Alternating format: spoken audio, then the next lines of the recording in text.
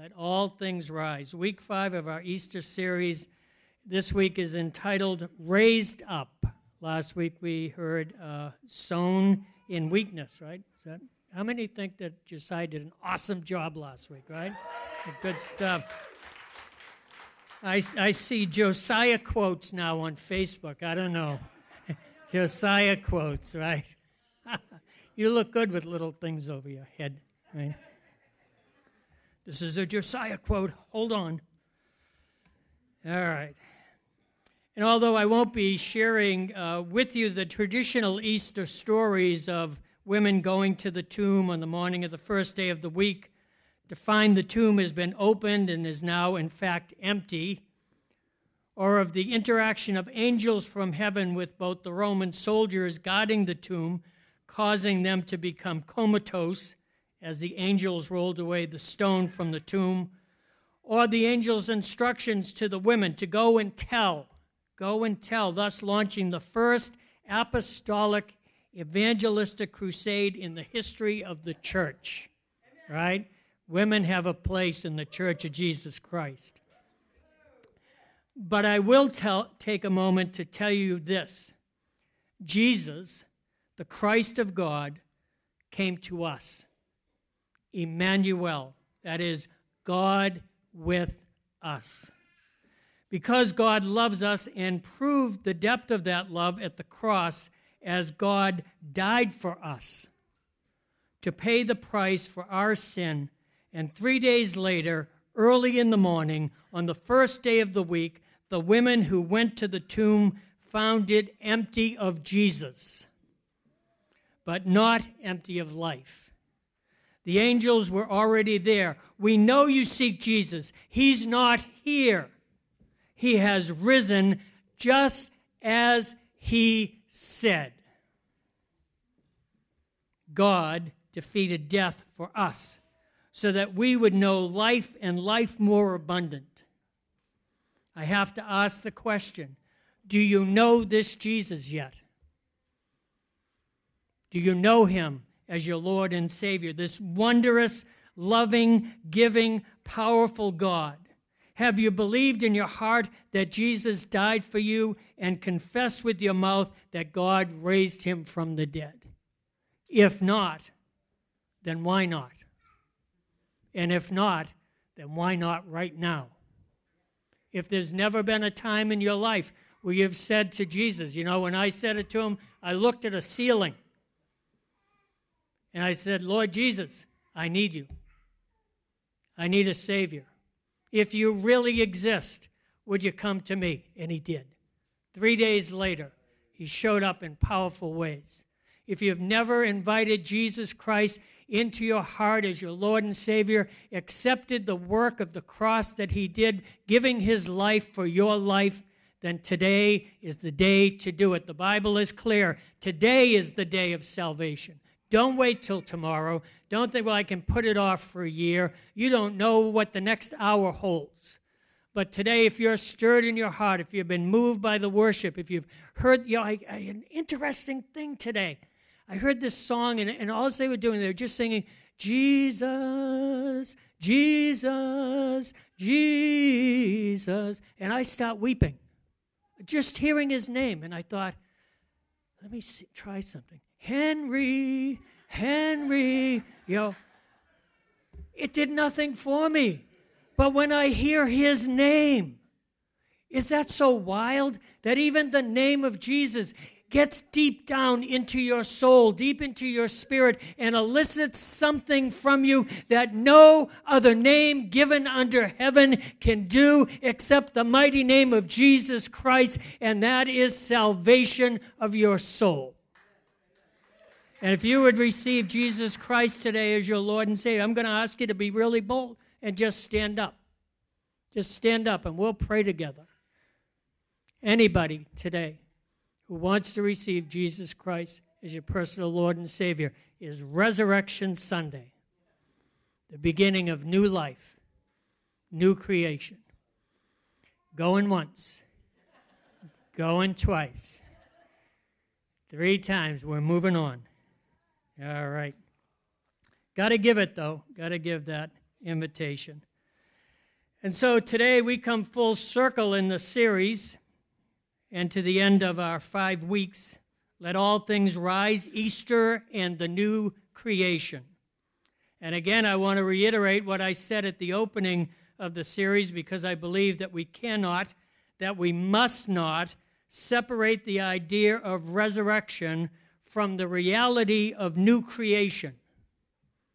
And if we do, then we rob ourselves of the full impact of our great and future hope in Jesus as the Christ. Although we may not be cognizant of the reality and importance of new creation as demonstrated through the resurrection of Jesus Christ, as we may be of other ideas of what the outworking of our Christian faith may produce in the long term or as a result of it coming to its own culmination, the fact is that the fact of the resurrection of Jesus Christ from the dead and the restoration of all things from the sin-soaked corruption of the fall after the initial creation is the main fact of the matter. If you can follow that, you're doing really good. Paul the Apostle states that if there was no resurrection, then our faith would be vain, empty, and lifeless. 1 Corinthians 15. But if there is no resurrection of the dead, then not even Christ has been raised. And if Christ has not been raised, then our preaching is in vain, and your faith is vain, empty, and lifeless. We are even found to be misrepresenting God because we testified about God that he raised Christ, whom he did not raise, if it is true that the dead are not raised. For if the dead are not raised, not even Christ has been raised. And if Christ has not been raised, your faith is futile, and you are still in your sins. Then those also who have fallen asleep in Christ have perished. If in Christ we have hope in this life only, we are of all people to be most pitied. Listen, without the resurrection, it's meaningless. It's meaningless. But we know, do we not, that Christ was in fact raised from the dead? The tomb is empty. He is risen indeed. And we know this why? Because new creation has already begun in us. And if in us, then all things become susceptible to the contagion of his love that has been birthed in our hearts. Listen to Paul to the Corinthians in 2 Corinthians 5. Therefore, if anyone is in Christ, he is a new creation. The old has passed away. Behold, the new has come. All this is from God, who through Christ reconciled us to himself and gave us the ministry of reconciliation. That is, in Christ, God was reconciling the world to himself, not counting their trespasses against them, and entrusting to us the message of reconciliation. And that is why Paul proclaims, and I believe joyfully proclaims in Romans 8:19, for the creation waits with eager longing for the revealing of the sons, and I'll add daughters, of God. For the creation was subjected to futility, not willingly, but because of him who subjected it, in hope that the creation itself will be set free from its bondage to corruption and obtain the freedom of the glory of the children of God. I want to say that last part again. The freedom of the glory of the children of God. Do you know that there is freedom abiding in you because of the glory of Jesus Christ? You were once in bondage. You were once in bondage to fear of death. You had no knowledge of glory. And now that you've received Christ, glory abides in you. And where glory abides, death cannot tamper. There is freedom. There is liberty in Christ. There is life, and there is life more abundant in him. For we know that the whole creation has been groaning together in the pains of childbirth until now.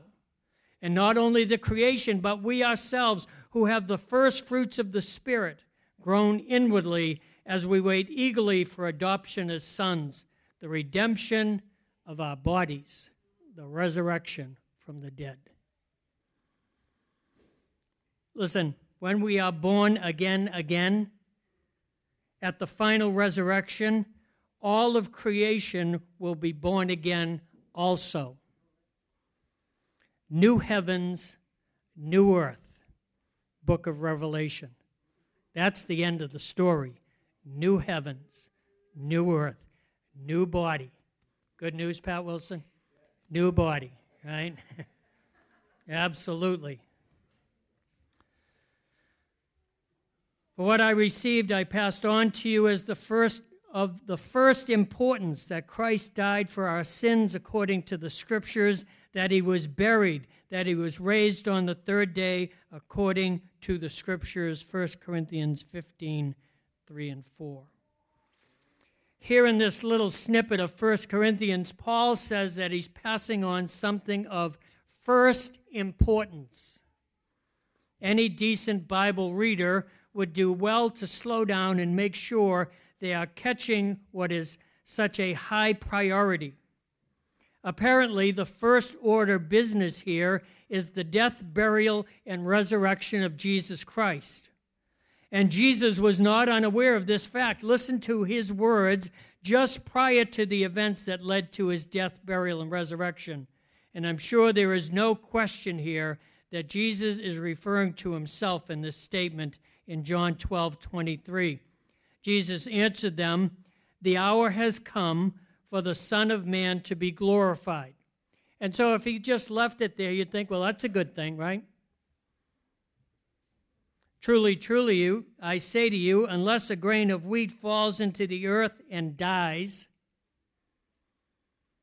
it's part of the same sentence structure. It remains alone, but if it dies, it bears much fruit. The good news of the gospel is rooted in a very particular story that is filled with surprises at every turn. It's surprising that Jesus, a person, flesh and blood, a man, a human being, is in reality God. That's surprising, don't you think? It's surprising that God could be killed. Isn't God eternal? And it's utterly shocking that after all of that, death could not have the final word, that in the end, death would give way to life again in the resurrection of Jesus Christ.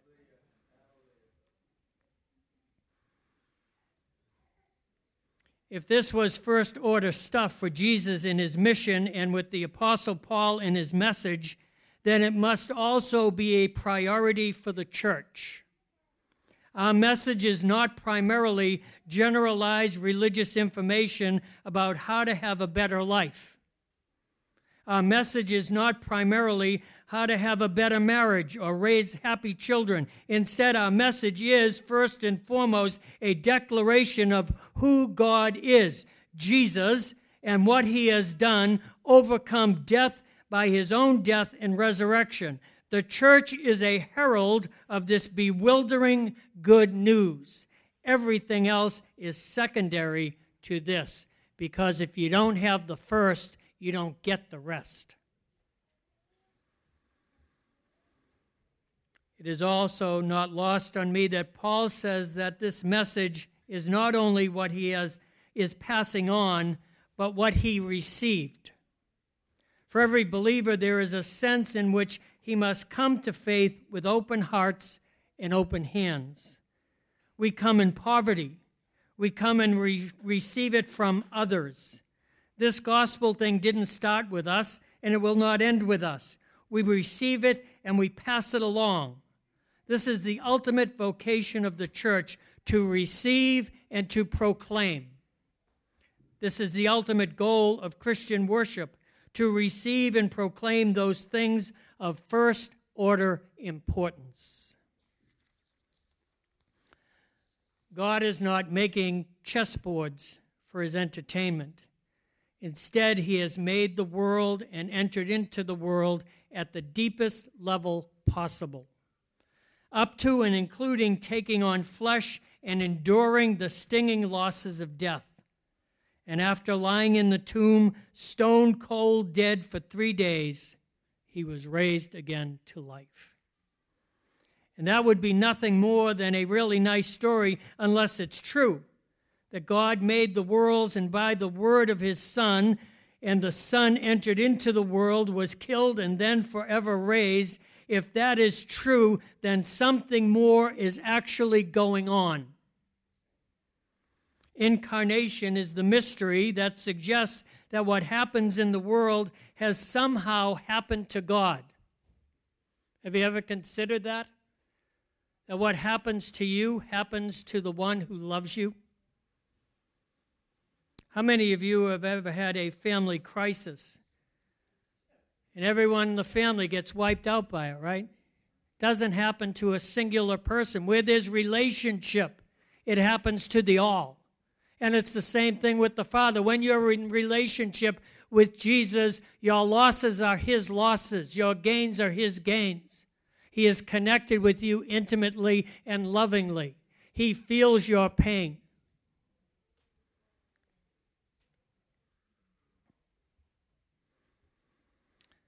The resurrection is the glorious hope that what has happened to God will one day happen to the world, and that the two mysteries, incarnation and resurrection, have been bound together forever in Jesus Christ.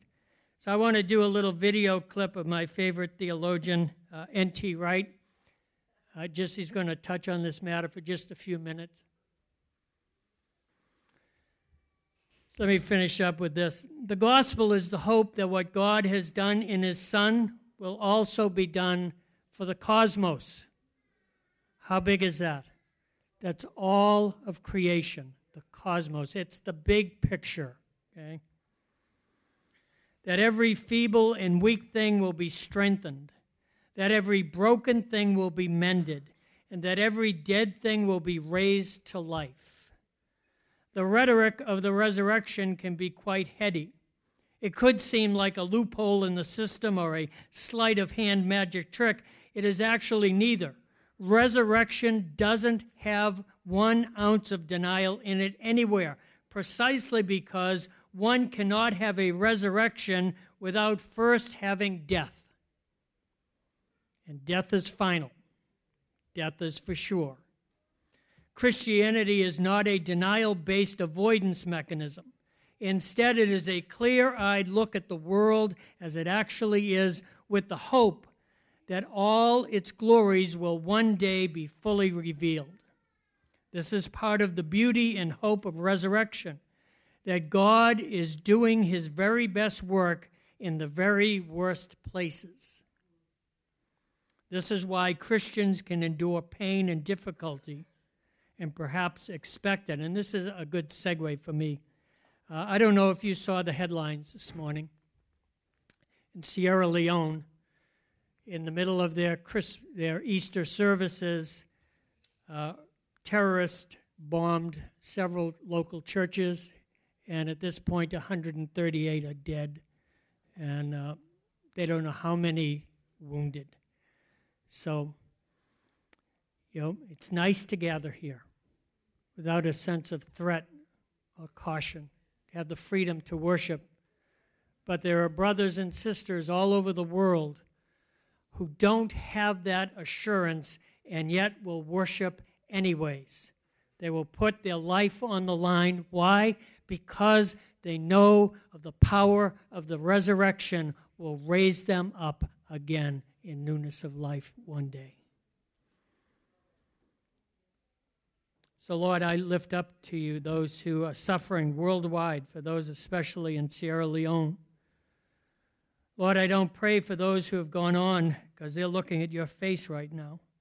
But I pray for the families who suffer the loss and endure the terror and the heartache in that you would comfort them and give them the assurance they need to get through this, Lord. I ask this in Jesus' name. Thank you, Lord.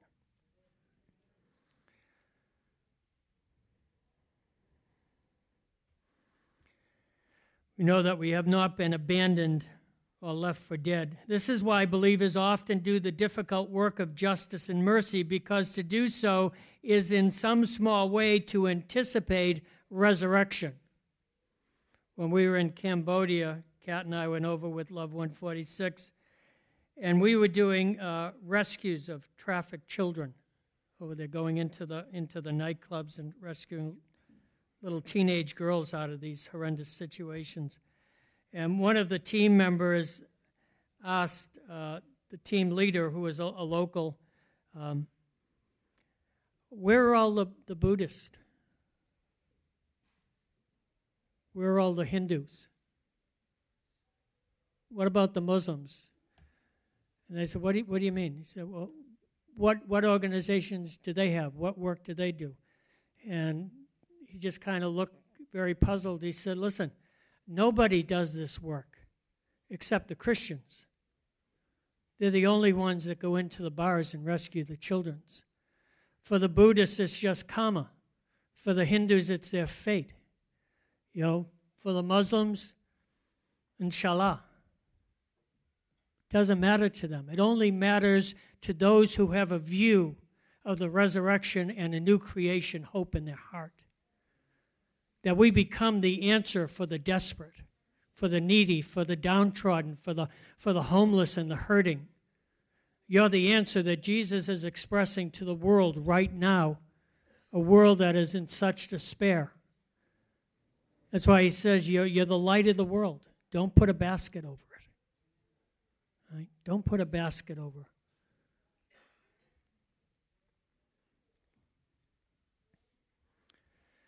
And then when all our efforts amount to nothing, when we do not get the results we hope for, we have this enduring hope resonating within us that if not now, sometime later, God will raise up and bring to perfect resolution everything our work did not see. His word never returns to him void. He's just not on our timetable. As Frederick Buechner noted, resurrection means that the worst thing is never the last thing. Isn't that good news? The worst thing is never the last thing. So let me close with this gospel account from Luke 24. But on the first day of the week, at early dawn, they went to the tomb, taking the spices they had prepared, and they found the stone rolled away from the tomb. But when they went in, they did not find the body of the Lord Jesus. And while they were perplexed about this, behold, two men stood by them in dazzling apparel, and as they were frightened and bowed their faces to the ground, the men said to them, "Why do you seek the living among the dead? He is not here, for he is risen. He is risen indeed." So let all things rise and bless your name, all things made right and new again. The Lord bless you and keep you. If you want to hang out and have your photo shoot opportunity, just take your time. We'll be here as long as is necessary. If you'd like some prayer, we talked about some heavy stuff today. If you want some prayer, there'll be several of us up here to minister to that need. Otherwise, the Lord bless you. I hope you have a lamb for dinner and keep you. We'll see you next week. Water baptisms next week. It'll be glorious.